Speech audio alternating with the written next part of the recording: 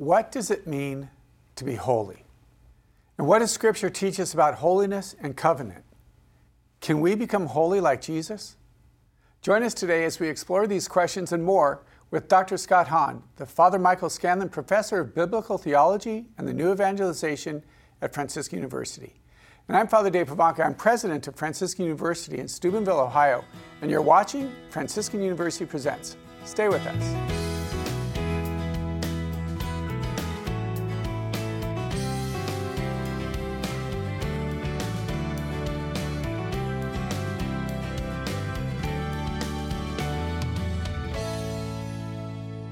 Welcome to Franciscan University Presents. I'm your host, Father Dave Pivonka, and I'm president at Franciscan University in Steubenville, Ohio.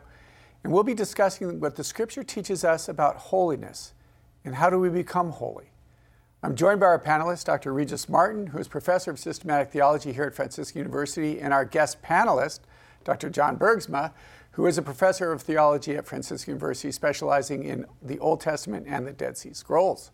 Today we have a special guest that you may recognize. Dr. Scott Hahn is the Father Michael Scanlan Professor of Biblical Theology and the New Evangelization here at Franciscan University. Scott is also the founder and president of the St. Paul Center for Biblical Theology, as well as a prolific author and speaker. Today we'll talk about one of his latest books, Holy is His Name, The Transforming Power of God's Holiness in Scripture. Thanks for being here, Scott. Don't be nervous. You're going to do fine. Thank you. That's reassuring. Okay, so let me just start. Here's the question I have. Why this book at this time? I mean, obviously you've written dozens of books, but why Holiness now, this time? Is it just seem to be the next one, or is there something else going on? No, there was something else. It goes back slightly over 50 years.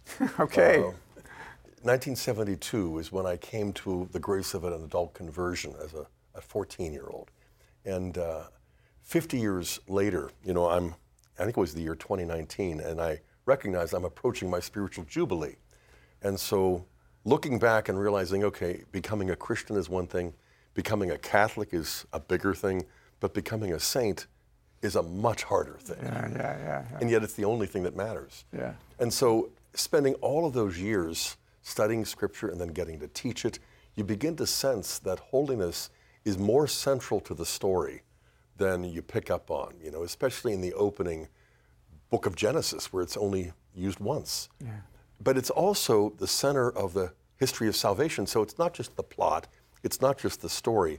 It really is the divine purpose and strategy by which God turns sinners into something that we could never make ourselves, saints. And since Hebrews 12:14 says, strive for holiness, for without it you will not see God, well, what's the option? You're going to see disgrace and shame. And so it's like, well, get the ducks in a row and start really, striving for it. But I also sense that, I had been studying holiness back in 72. Okay. My mentor, Professor R.C. Sproul, was developing talks that later became his best-selling book of the over 100 he wrote, called The Holiness of God. And I was captured by it. I mean, the idea of divine transcendence, the holy other, it was just, as a teenager facing, this post-60s hippie hangover where all you need is love, it just drew me out of myself and made me realize I serve a God who's glorious and majestic and awesome, long before the cliches. Yeah, that's cool. John, Scott, you are an astonishment. It seems to me, age 14, you have this awakening. I mean, Newman had to wait till he was 15. Jesus, of course, was 12. When I was 14, I think I might have been facing juvenile detention. Who knows? That's another episode. Yeah, I had just come out of juvenal court for 2.5 years. I saw you guys run into each other, pass each other on the way in. Yeah, right. John and I were praying somewhere. So. Right. Yes, indeed. But, it's the top of the show. Let me just get it off my chest straight away. The cover is gorgeous. Of course. It's really stunning. I was looking for you in the photograph, but I had mistaken you for Joshua.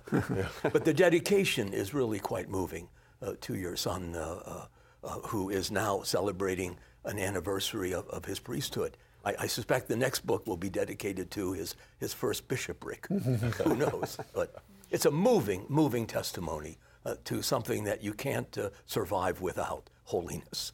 Right. Yeah. Thank you, Regis. Yeah, and Scott, you mentioned R.C. Sproul, and this is interesting because we both grew up as Calvinists. Right.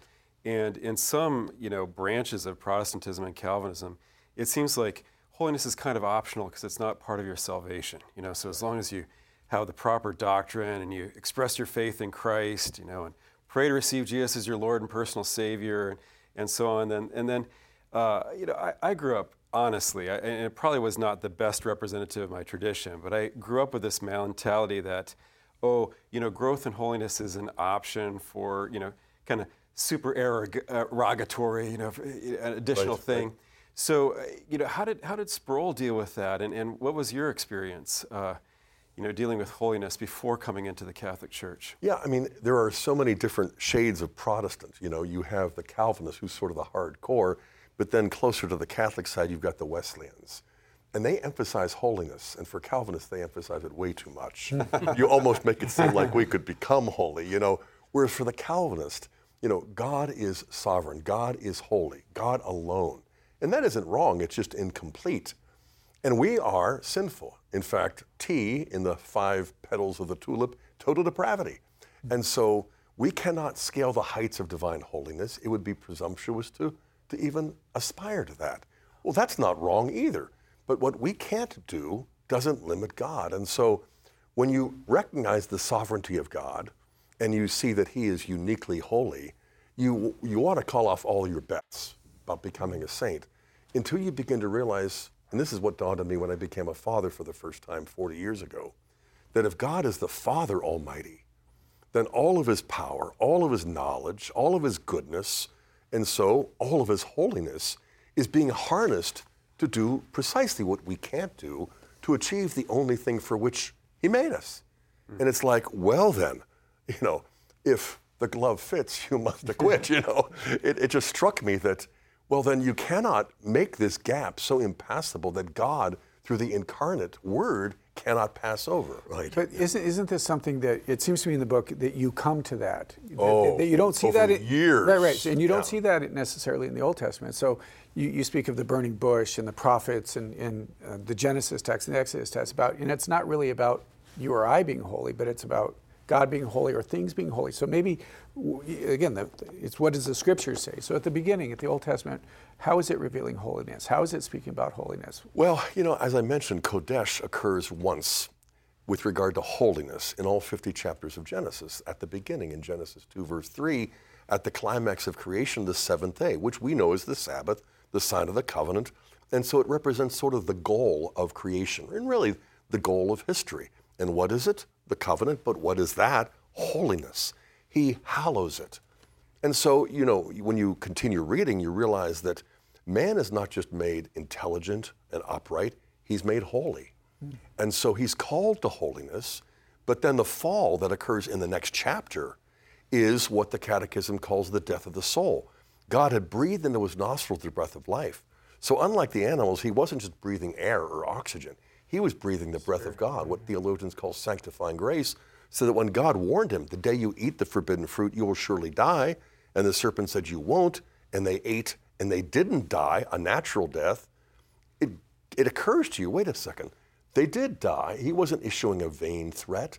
They committed spiritual suicide. This is what 1 John 5:16 calls mortal sin, the same term for death that you find in the Septuagint. And so you realize, wait a minute, this was more catastrophic than we realized. They continued living naturally, but they died supernaturally.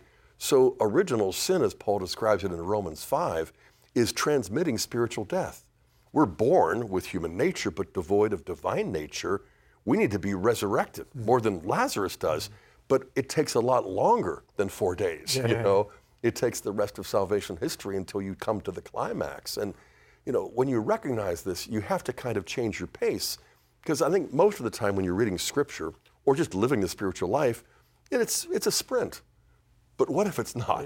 What if it's a marathon? What if it's like, the Camino? Right. It seems to me that when you read Scripture, especially the Old Testament, it really is an exercise in frustration. Because they're raising a standard that none of us can keep. Right. I mean, you go into even the book of Leviticus, the very third book of the Bible. Where holiness explodes. Yeah, I mean, there's where Moses, who speaks with the voice of God, is enjoining the Israelites. You guys had better be holy as he's holy. And the proof, of course, is you keep the commandments. But of course, nobody can keep the commandments. I mean, that's why Jesus had to come. So a standard is set so lofty, so sublime, that nobody can reach it. And that, I think, is a recipe almost for despair without Christ. You know, this gets back to what John was gesturing toward, and that is the Protestant, the Reformed, the Calvinist, you know, taking it up a notch from Luther, because this idea that we can't keep the commandments, you know, for Luther, the law condemns, and then the gospel forgives. And so there's a dialectic, a tension. You know, for the Calvinist, there's a third point to the law, and that is to sanctify, and yet there's also the frank recognition that we can't keep the commandments. And I didn't put it in the book. It just seemed a little esoteric. But one of my favorite discoveries at the Council of Trent, the official Catholic response to the Protestants, in June of 1547, you have this, the commandments of God are impossible to observe for a man who's justified. That is a rash statement that deserves an anathema back from the fathers. But it goes on, God does not command impossibilities, but by commanding, he admonishes you both to do what you can do and to pray for what you cannot do, so he will assist you that you may be able. It feels like he's commanding the impossible, because when we look in the mirror, it is humanly impossible. But when we look up to him, we realize he is ready, willing, and able to make up for what we lack, to give us what we need. And isn't that the greater sovereign, or the greater miracle is just that, is that us in our weakness and our brokenness really can't do it. And so the testimony of the saints is that. It's a testimony of the profound power of God working and operating in this human mess. He saves us, not despite our weakness and sin, but in the very midst of that wickedness. And yes, Scott, you know, we're talking about obedience to the commandments, and you know, how can we do that? And of course, we need God's grace. But one of the things I was most struck by in your book was your clarification that holiness is not simply righteousness. It's not simply the obedience to the commands. There's something more to it. And you know, you want to expand on that a little bit? Yeah, I mean, this is an insight that I discovered, you know, years ago, but it was just growing ever so slowly. Righteousness and holiness are almost invariably confused. And they're not opposed, obviously.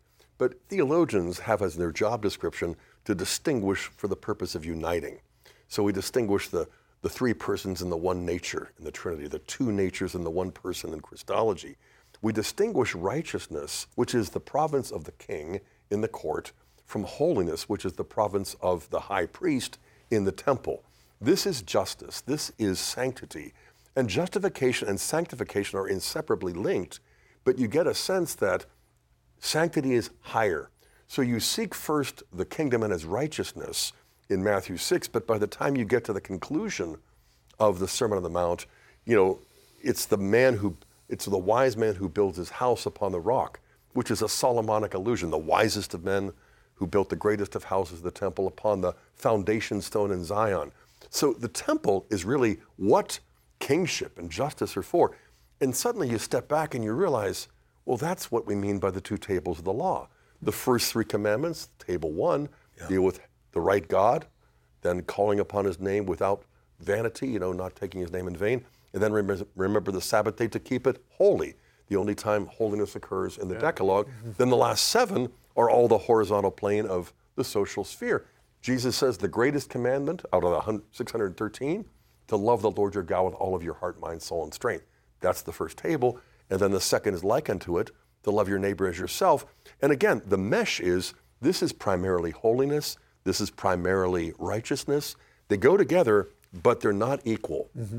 They're not interchangeable. That to me is, it explains why the Father sends the Son, but the real goal is to give us the Holy Spirit. So, but the interface between the two, the tension is resolved precisely in the person of Christ, who bridges that gap. The royal high priest.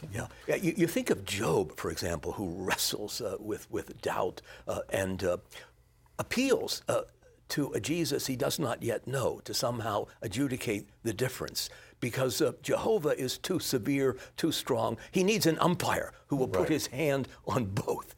And that umpire, of course, is Jesus, who alone enables me to be holy as your Father in heaven is holy. It caused me to reflect a friend of mine who he called himself a virtuous pagan. And his point was that he was following, quote unquote, the commandments. He was living a virtuous life, but he didn't recognize the call to be holy, or even the fact that he could be holy. And I think that that's some of the distinction you're making, is that you can follow these quote unquote rules, and it doesn't necessarily make the person holy. Right. That's an operation of God. The rich young ruler kept all the commandments in the second table. Absolutely. But when called upon to relinquish all the wealth, you can tell that he had been neglecting the first three. Just one little thing. Yeah. To love the Lord your God with all of your heart, mind, soul, and strength means to be willing to give him everything. And that is not only a work of supererogation. Right. It really is entirely reasonable. If we got our life from him and we give it back, then to love him more than we love ourselves makes total sense. Okay, I want to talk a little bit about the burning bush. Great. Because there was a significant event. So we have a lot to discuss related to the topic of holiness, so stay with us.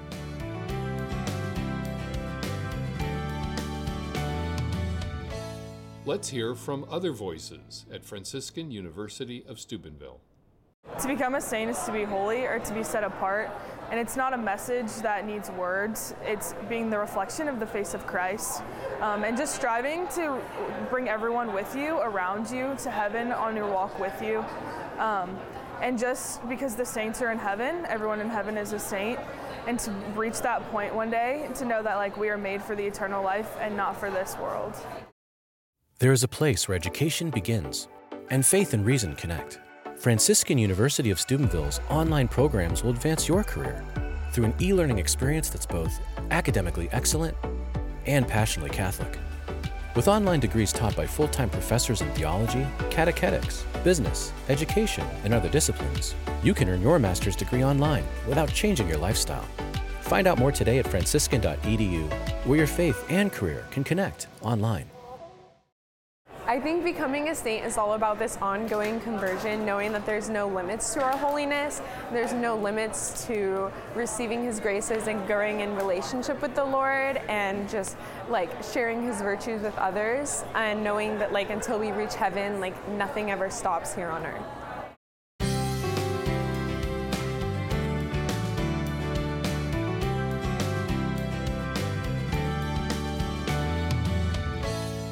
Welcome back to Franciscan University Presents. We're discussing the theme of holiness with Dr. Scott Hahn, his new book, Holy is His Name, and you're going to talk to us about the burning bush. Well, the burning bush is a breakthrough moment, because when you read all 50 chapters of Genesis, as I mentioned in our first segment, holiness occurs once, and then it's forgotten, or seemingly. And then suddenly in Exodus, there is in only 40 chapters an explosion, 98 occurrences of the variations of Kodesh, beginning with take off your shoes, Moses, for the ground that you stand on is holy. So here is the burning bush that's being burnt but not destroyed. Mm-hmm. And that is a perfect illustration of what God wants for his people. He wants the consuming fire of his eternal love to consume us without destroying us. Well, that is more than slightly paradoxical. And so Moses is experiencing what Rudolf Otto refers to as the mysterium tremendum et fascinans. This is a mystery, and it beckons my attention. At the same time, it is causing me to tremble, and yet it fascinates me. And so you're repelled, and you're finding it irresistible at the same time, and that's sort of the love of God. But it's not clear yet. It's too early for the love of God to have surfaced like the seed that is going to become something of a visible plant. But this is where holiness is planted. And what you find then is that it begins to grow more and more. And through the 10 signs that show God's superiority over the gods of Egypt, and then bringing them to Mount Sinai, if you hear my voice and if you keep my covenant, you'll be a holy nation. You'll be a kingdom of priests. Mm-hmm. There again, righteousness, kingdom, holiness, priests. And of course, they don't hear the voice. Right. They hear thunder. Moses hears it, but they don't keep the covenant either. They worship the calf. And so they're desecrated, almost like Adam was when he consumed the forbidden fruit for his first meal. You know, what could be more staggering than the paradox that you have just parsed? A God, this crushing majesty, the overpowering glory of God, the kabod, yet comes so near, so close to us, not to destroy, but to divinize, to raise up, to elevate, to make us like him.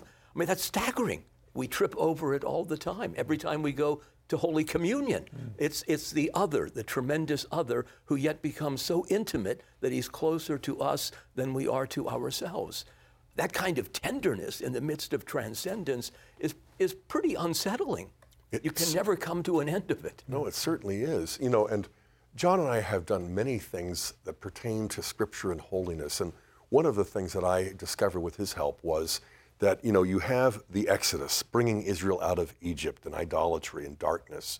But with the calf, you can see that it's easier to take Israel out of Egypt than it is to take Egypt out of Israel. Right. And so the prophets are the ones who point to the goal of holiness. You know, objects in the mirror might be closer than they seem. Well, in this case, they're much further because the prophets are pointing to a new Exodus, a greater Exodus, a new covenant that won't abolish, but will fulfill and surpass. And Elijah is sort of the one who is the precursor, and he actually goes back to Horeb in 1 Kings 19, and he's awaiting instructions from the Lord God. And so there in the cave, in the darkness, as it were, there's this mighty wind, and mighty, I mean, it breaks the rocks, just like the mighty wind that, you know, caused the Red Sea to part. But the Lord was not in the wind. Right. And then there is this earthquake, and the Lord was not in the earthquake. And then there was a fire.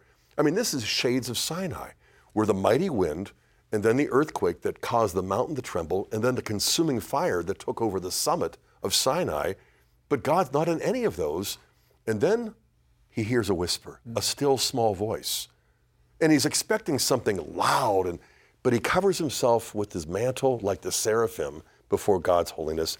And he puts himself in the cave because he realizes this holiness is darkness to those who say they can see, you know. And I'm always reminded of my first Mass when I think of the still small voice, because I remember, you know, in the back pew just listening and watching, and all I heard was a still small voice, "This is my body."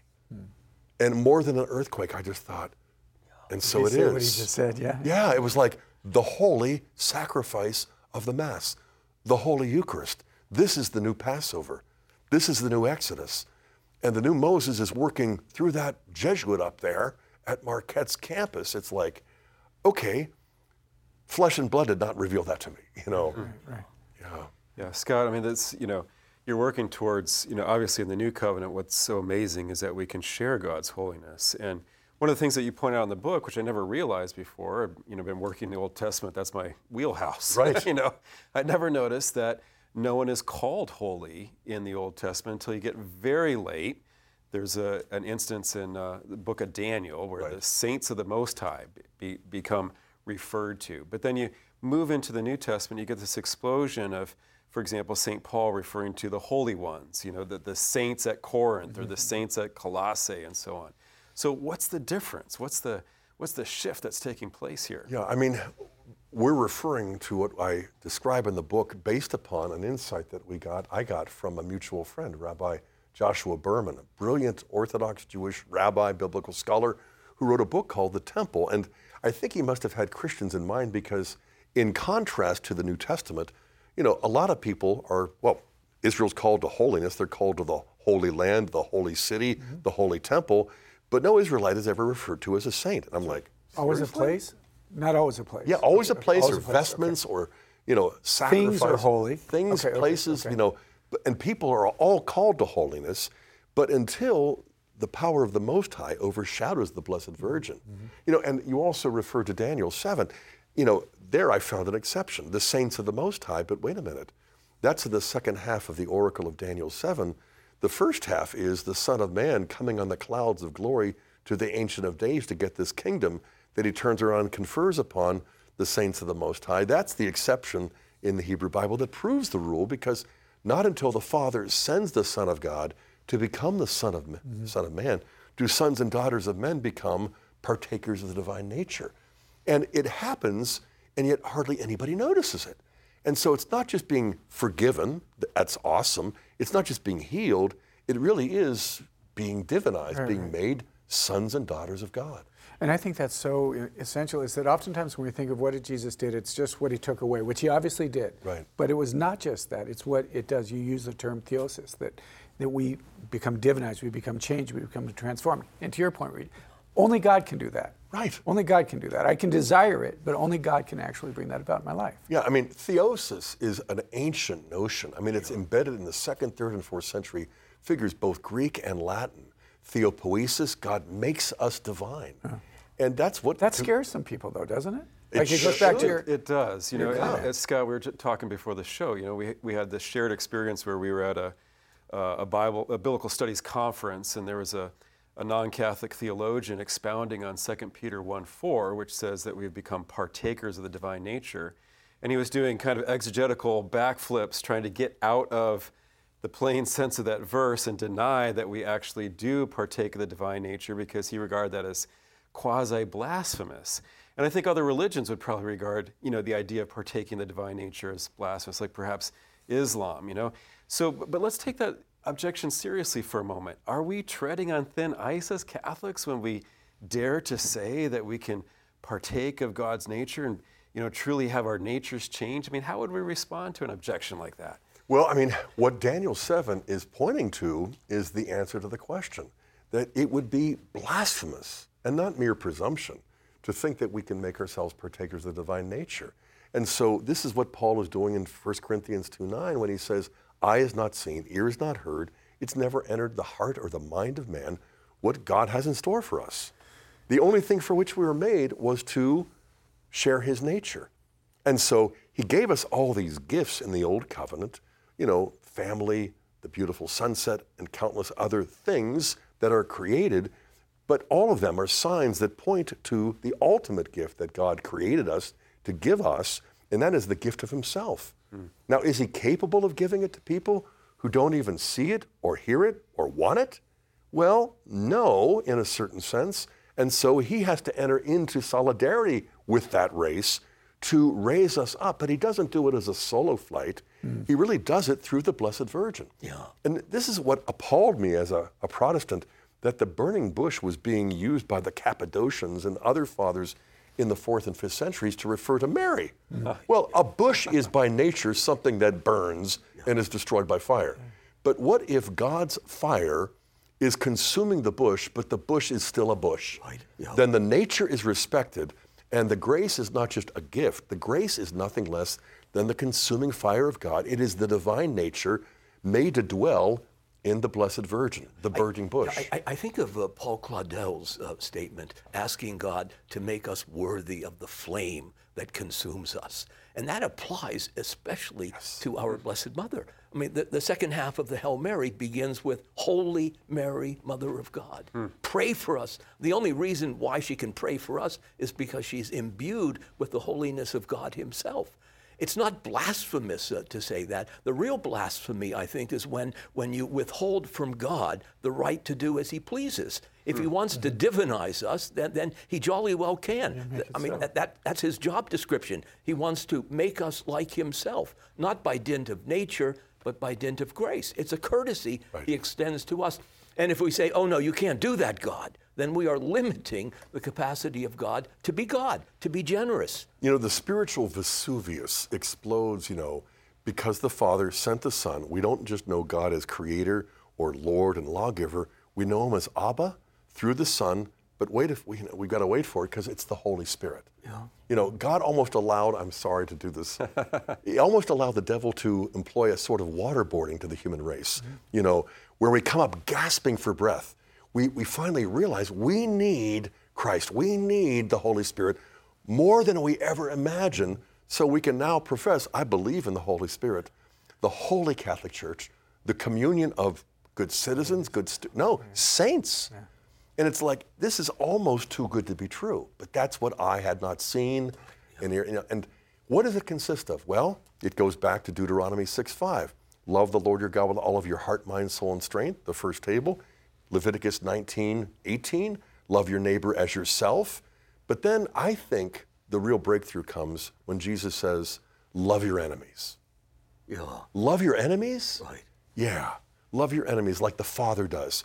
the sunshine and the rain, because that's what leads up to Matthew 5:48. Be perfect as your heavenly Father is perfect. I'd almost prefer be holy as your Father, as the Lord is holy. But Luke 6:36 is the key, because Luke's version is be merciful, for your heavenly Father is merciful. Now, if we're a multiple choice, we'd all choose Luke. But God's mercy is what perfects us, because God showed his love for us in that while we were yet enemies, he loved us and Christ died for us. So his mercy perfects us and makes it possible to be holy. You have this sacred trifecta, but only through mercy, only by imitating the Father, only by loving our enemies. The acid test, of course, in imitating Jesus is that we love the neighbor. And the neighbor is very often the enemy. And Jesus did not die for his friends. He had no friends. Maybe Joseph, but he was already dead, and the Blessed Mother, waiting him. Our solitary boast. But he died for his enemies. So if you're going to be like Jesus, you have to extend the olive branch to people who precisely do not deserve to be loved because they're so unlovely. He said, love your enemies. He didn't say, don't have Tolerate. any enemies. Or don't like them, but you've got to love them, which means you've got to go right to the foot of the cross and carry that weight with you. That's holiness. A few nights ago, we had Immaculée on campus, and she was talking. I was thinking of her. It was so beautiful, but because that's what she said, the reality, it became real for her when she literally began, I'm going to get emotional, when she began to forgive her enemy. And her enemy was literally her neighbor. Literally, they went to school together and killed her family. And she talks about this, I preached on it the other day, actually, taking the Our Father seriously. And she said, forgive as I've been forgiven. She goes, I have to quit just saying those words. This is divinization. I mean, this was miraculous to see this woman who was in a small bathroom for 3 months with 7 other people, hearing all of the murder taking place outside, and then coming out of that and greeting literally her enemy and forgiving them. It's just that is sanctification. So we'll be right back with more at Franciscan University Presents. Please stay with us.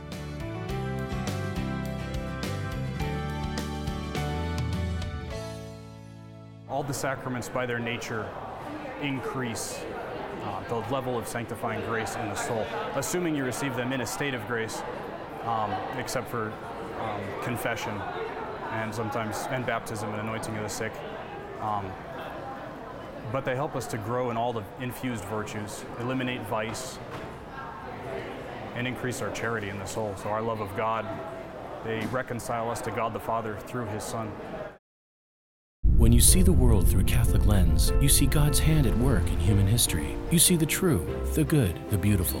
Franciscan University of Steubenville's Master of Arts in Catholic Studies is an online program that offers courses in literature, biology, art, theology, psychology, all taught from a distinctively Catholic perspective so you can see the world with Catholic eyes. Find out more about the Masters in Catholic Studies. Go to franciscan.edu/MCS.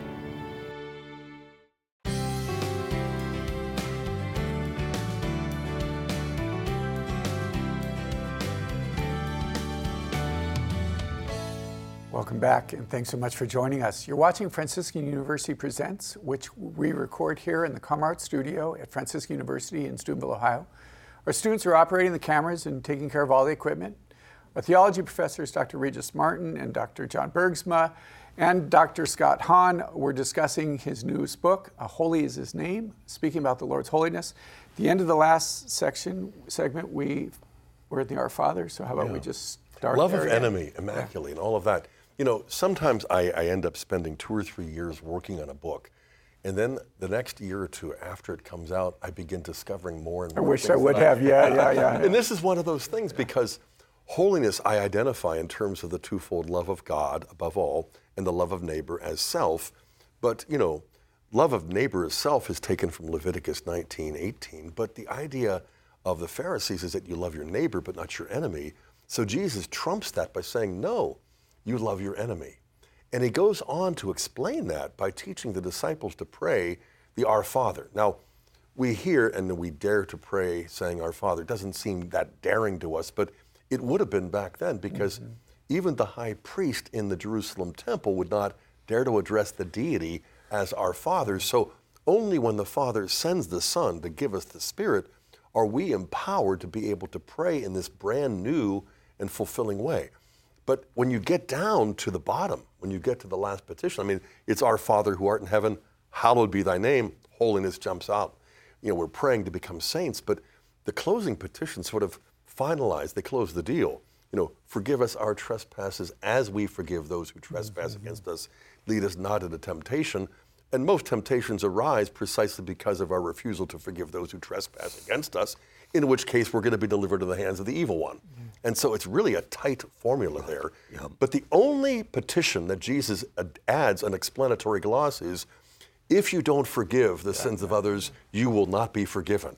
Why'd you have to say that? We got the point. But I mean, it's similar to what Paul is doing in Romans 12 and 13. He talks about presenting your bodies as a living sacrifice, holy and acceptable, but it's not just our bodies, it really is the body of Christ. And in Romans 13, he's talking about righteousness, not so much holiness, love of neighbor, which is the fulfillment of the law. But at the end, the hinge in which it turns from Romans 12 to 13 is, do not avenge yourselves. Love your enemies.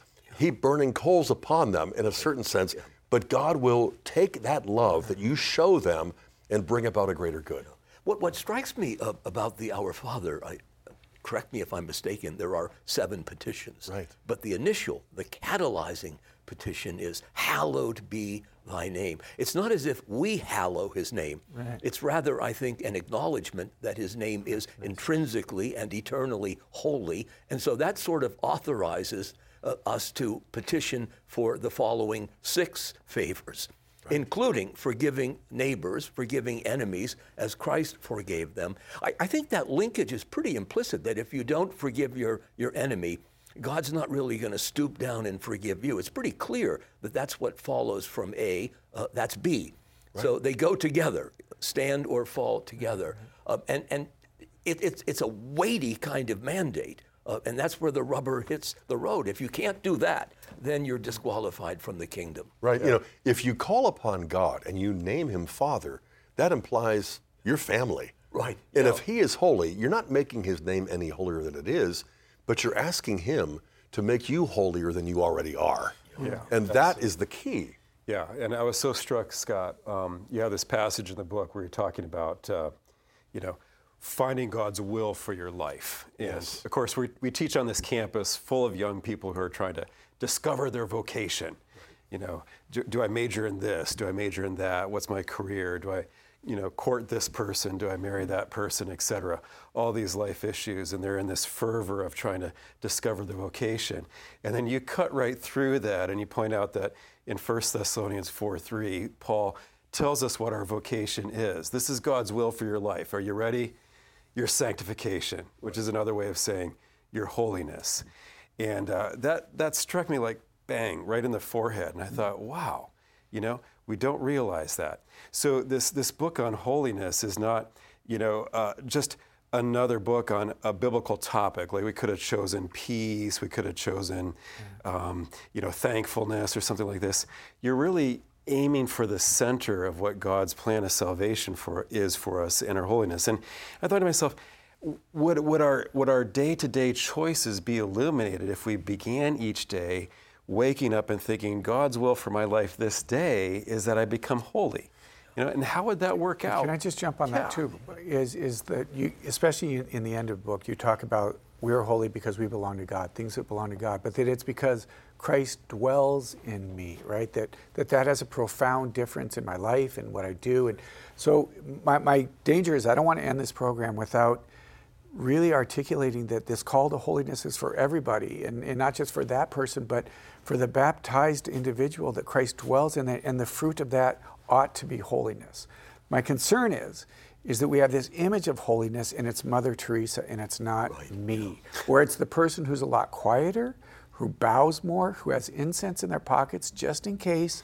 That person's called to be holy, but not me because I work on a car or I'm kind of rough around the edges. Speak to that this sanctifying grace that God dwells in me, Christ dwells in me, I can actually be holy. Well, all of the saints except Our Lady are rough around the edges, especially my favorite. It's the only thing they all have in common. Right, right. There is no saint without a past, and so there's no sinner without a future. Rough around the edges is sort of like a qualifying element. We're in good company. Yeah, but what John is saying, I think, is the key, because we often approach God in a certain sense that he's reduced to creator, lawgiver, and judge. But if he's Father and he's merciful, then he's not a puppeteer. It isn't like, well, what am I supposed to do? What's my next move? What's the parking space I'm supposed to take? What's the class that I'm supposed to sign up for? Be holy. Okay. As a father, I didn't want to predetermine and kind of dictate all of what my kids did. Mm-hmm. I enjoyed much more their freedom. Mm-hmm. And as they learned how to love, all the more did I enjoy it. And I'm not a better father than God. He enjoys that freedom and gives us his Spirit precisely for the purpose of liberating us from this self-wretched, selfishness, that self-worshiping wretches, as someone. What I don't want to do is collapse grace into nature, but it does seem to me a given, axiomatic, that if the desire for God is universal, we all hunger and thirst for God, for that completion without which we're not human, not fully human, then using your waterboarding image. Must we? I think it's inspired. I thought he would like it. We're gasping for air. I mean, Daniel Liu has a wonderful phrase, asphyxiation. We're impoverished, destitute without prayer, because we're literally cut off from the oxygen of the Spirit. And that's the desire we all have, even without grace. But in the absence of grace, we can't fulfill it. We can't find our way home to God without becoming holy. Mm-hmm. And becoming holy is a gift. Mm-hmm. You can't earn it. It's not an entitlement. I mean, every month I get a Social Security check. I'm owed that. But God doesn't owe me grace. But if he gives it to me, it's pure surplus. It's over the top. Mm-hmm. And to be grateful, to express that gratitude, maybe I should try to be a little bit more like God. Yeah, I mean, when God recognizes our freedom, even when we abuse it, getting to your point about how grace and nature are united, when the supernatural grace is rejected, what is left is not the natural, but the unnatural. Yeah. And our culture gives us lots of proof of that. I was going to ask that question. So you say the things that are holy are the things of God. So if a person rejects that, is it not just that they're neutral, but how does God look? How do we look on that person? Does that make sense? Yeah. Okay, yeah, how do you look on that? Well, we look at that person as actually, in enmity with God, but God loves his enemies. Of course. And so Romans 1 describes what the wrath of God looks like, and that is giving sinners what they want and deepening their addiction.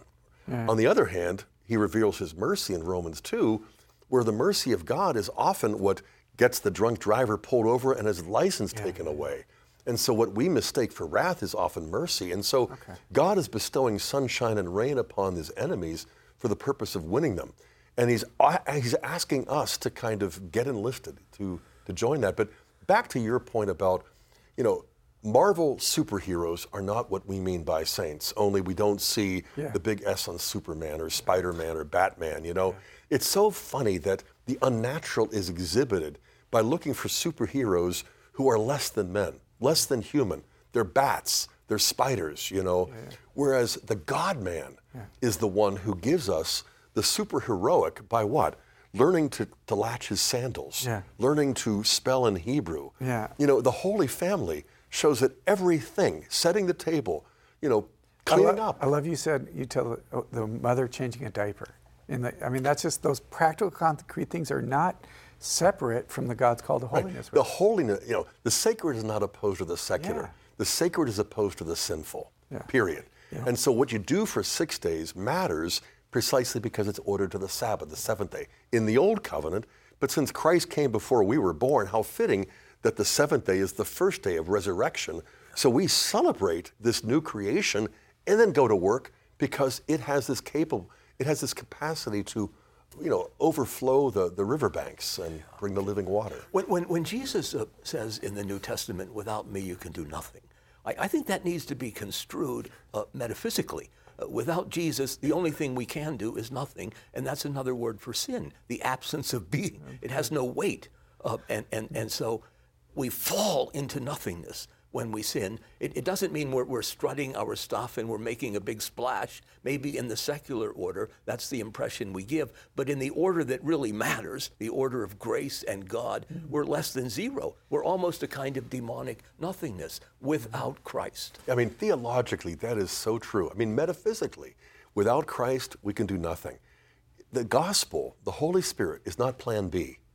Right. It's plan A. It's the only plan. And Paul spells this out in 1 Corinthians 15 when he talks about how the seed is sown before the plant, but the physical precedes the spiritual. This has priority, but the spiritual has primacy, but it's a spiritual body. It's not a ghost. Right. And so what is sown, the grain of wheat falling into the earth and dying, it's not because the grain has sinned. No, the incarnation is plan A.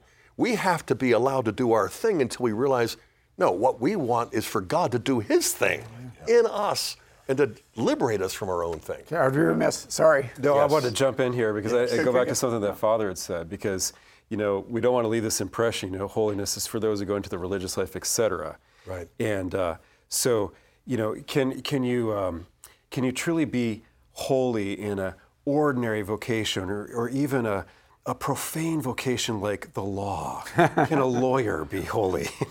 Sorry, just have to get that on lawyers. No. But homemaker, contractor, educator, banker, taxi driver. Doctor, nurse, yeah. Exactly. What does that look like? What does that look like? I think you read the book, folks are inspired. I was inspired, but then I think, well, how do I concretize this? The day after I finish the last page of this book, I want to start putting this into practice. And what does that look like in the... Right. I mean, the first thing is prayer. And that requires an element of silence. And that makes us feel uncomfortable. But we need to schedule that. It doesn't have to be a holy hour if we're getting started, but it ought to be a scheduled time. And so if you pray at the beginning of the day, you also probably want to have another spiritual meal by prayer in the middle of the day and at the end of the day. Prayer is to the daily work what the Sabbath is to the other 6 days. There really is a transformative grace that we do so that we can be contemplatives in the middle of the world, that we can be saints and canonizable saints just by the way we do our family life, our chores, as the way we drive in rush hour, which is a challenge for me especially. But that's the thing. Once God, the extraordinary creator, stepped into the ordinary world of human experience, every aspect of human experience became sanctifiable. Yeah, the merely human will be just inhuman. Humanism without Christ becomes inhuman. And that's what we want to keep at arm's length all the time. We need to remember that when we when we abandon the supernatural grace of Christ, we end up with an unnatural condition in society and in our own soul. And what needs to be stressed, underlined, bold, italic, is that ultimately it's the Lord's work in us. Amen. So to your point, I think, Scott, about prayer is simply making us available to let God be who he is and let me be who I am and who he wants me to be, and by grace that is actually possible. Right, so prayer is an opening up Amen. of the heart and a lifting up of the mind, but it's like, pick me up, take me home. Perfect. Next, our panel and our guests will share our final thoughts on God's holiness and ours. Stay with us.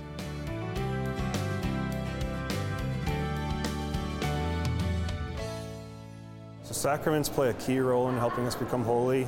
St. Thomas and the tradition of the church says that sacraments are themselves causes of grace and they're obviously all instituted, all 7 of them were instituted by our Lord Jesus Christ. And so the fount of grace that each one gives you, for whether it's grace to resist certain sins that you've been falling into from the sacrament of penance, the grace of new life in baptism, of course the grace is flowing from the body, blood, soul, and divinity of our Lord Jesus Christ in the Eucharist and of the other sacraments. It's really, without the grace of God, you're not going to become holy. You can't do it on your own. And so the sacraments are really a gift from our Lord to help us and help his church to grow in holiness.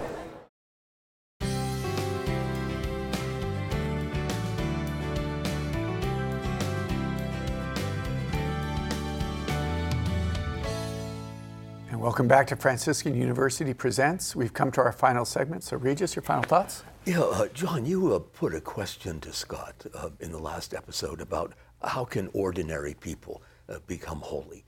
If it's not confined only to Carthusians and Carmelites, but blokes like you and me, we too have the option of becoming saints. What exactly does that look like? How do we make the banal somehow blessed? And for some reason, I thought of Therese in the last hours of her life. I mean, she spent 2 years or more dying from tuberculosis. Consumption is what finally killed her. But near the end, she wanted Holy Communion, viaticum. So she asks, may I receive the sacrament? And she was turned down. They said, you're far too sick, Therese, to receive viaticum. Offer it up. And there's a pause. And afterwards, she says, well, that's all right, because in the end, tute gras, everything is grace. The ordinary really is an invitation to the extraordinary. The blessed is just on the far side of the banal, if you have eyes to see. And what you see is the holiness of God, who beckons you to put on that same holiness. Now, it's a real paradox, because in the scriptures, anytime any page you look at, you come away covered with anxiety. The relationship I have with God is really fraught. I'm not holy, he's holy. He's perfect, I'm imperfect. He knows everything, I know nothing. He's absolute being, I'm just nakedness and nothing.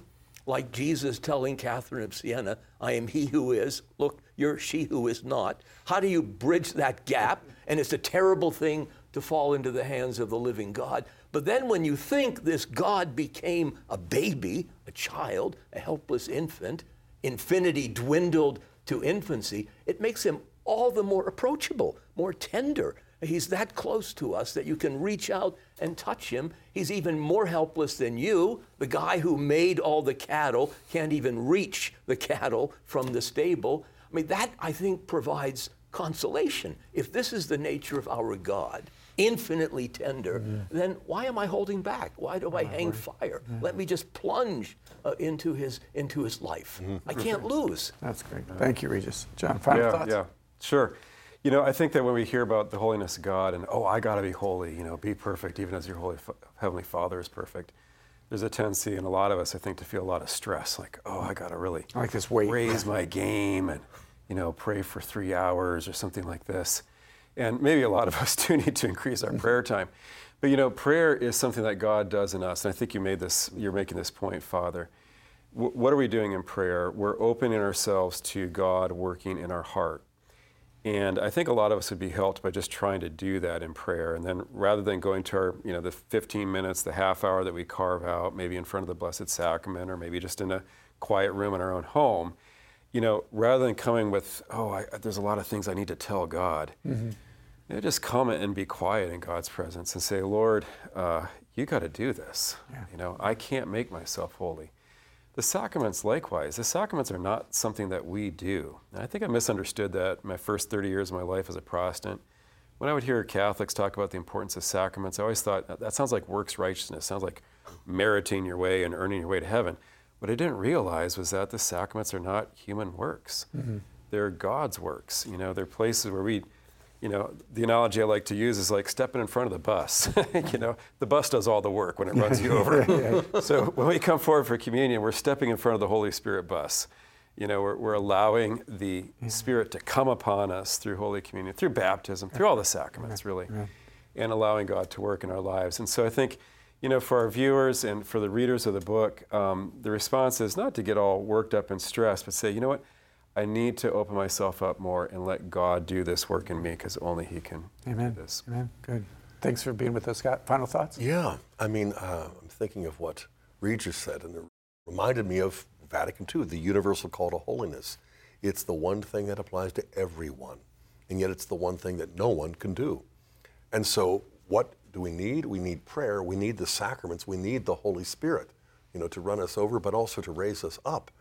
Practically speaking, what does it mean? And I'm reminded again that the Lord's Prayer, the Our Father, after we pray, Thy will be done, everything follows from that, because we're not praying to change God's mind. We're asking Him to change ours. Right. We can share with Him everything that we desire, but we've got to desire what He desires even more. Again, St. Therese, God gives me whatever I want because I want whatever He gives. Even if it's not Holy Communion, viaticum. And I think of Amber. Immaculée was over in Rwanda, but Amber was one of our students, and she was diagnosed with cancer, and for 4 years she suffered, and she's passed away now, Kimberly and I were watching this YouTube video with Amber and her husband. That was a wild goose. We did that. Yeah. It was and beautiful. She's describing an adult conversion that left my bride and me weak-kneed. We're like, okay, we need the grace of an adult conversion. She talked about being a good Catholic all her life. And then God was asking her to accept her children with all of these disabilities. And this is then the preface, the prelude to the discovery that she's got cancer. And the weaker she got, the closer she got. Becoming a saint is not about making ourselves bigger and better, smarter and stronger. It's becoming smaller and growing closer to the Lord Jesus and to the Blessed Virgin so that we see ourselves like that infant Jesus and allow the infinite to fill our own spiritual infancy. Amen. Childlikeness. Sounds fun. Yeah. Thank you so much, Scott. We have this handout available for you today. It's written by Dr. Peter Kraft. It's the foreword to Holy is His Name. It's a short excerpt for yours for free simply by going to faithandreason.com/presents or by calling the number we'll provide momentarily. I remember sitting in a class here as a student, I think it was a junior. It was a course on Scripture, and the teacher, the professor, was talking about this call to be holy. And I don't remember the first time I actually thought about being holy. It was just something my family, my parents talked about a lot, but I was in the midst of discerning my vocation. And the professor talked about, I don't remember what scripture it was, but he was talking about this call that we have to be holy, and it just penetrated my heart. And I knew that ultimately that's where I was going to discern my vocation, is that the Lord was calling Dave Pivonka to a vocation that he would be able to be most holy. And he did the same call for my brother Mark and for my sister Mary, right? And they're each one of them following the Lord's will and the call to be holy. And I think that that's what the challenge in the invitation is that God wants His people to be holy. He wants to sanctify us and make us holy. And how I respond to that and how I say yes to that is my gifts, my talents, my personalities, this kind of this way that He's created me, and then sanctifying grace of baptism and the Eucharist and the reconciliation that ultimately, what is it to be a saint? I think it is me being the person that God created me to be. Right. And this is where we're going to be holy. So we pray for all those who are viewing our program, Lord, that even at this moment, you'd pour out your grace, your power, your Spirit, your Holy Spirit upon them. Let them know your love, let them know your holiness, and let them know the grace and the holiness that they've been called. May Almighty God pour out His blessings on you, the Father, the Son, and the Holy Spirit. Amen. Amen. Thanks so much. Download a free handout on today's topic at faithandreason.com/presents. You can also watch past episodes of Franciscan University Presents or request the handout by emailing us at presents@franciscan.edu. Or reach us by phone for today's handout by calling 800-783-6447. That's 800-783-6447.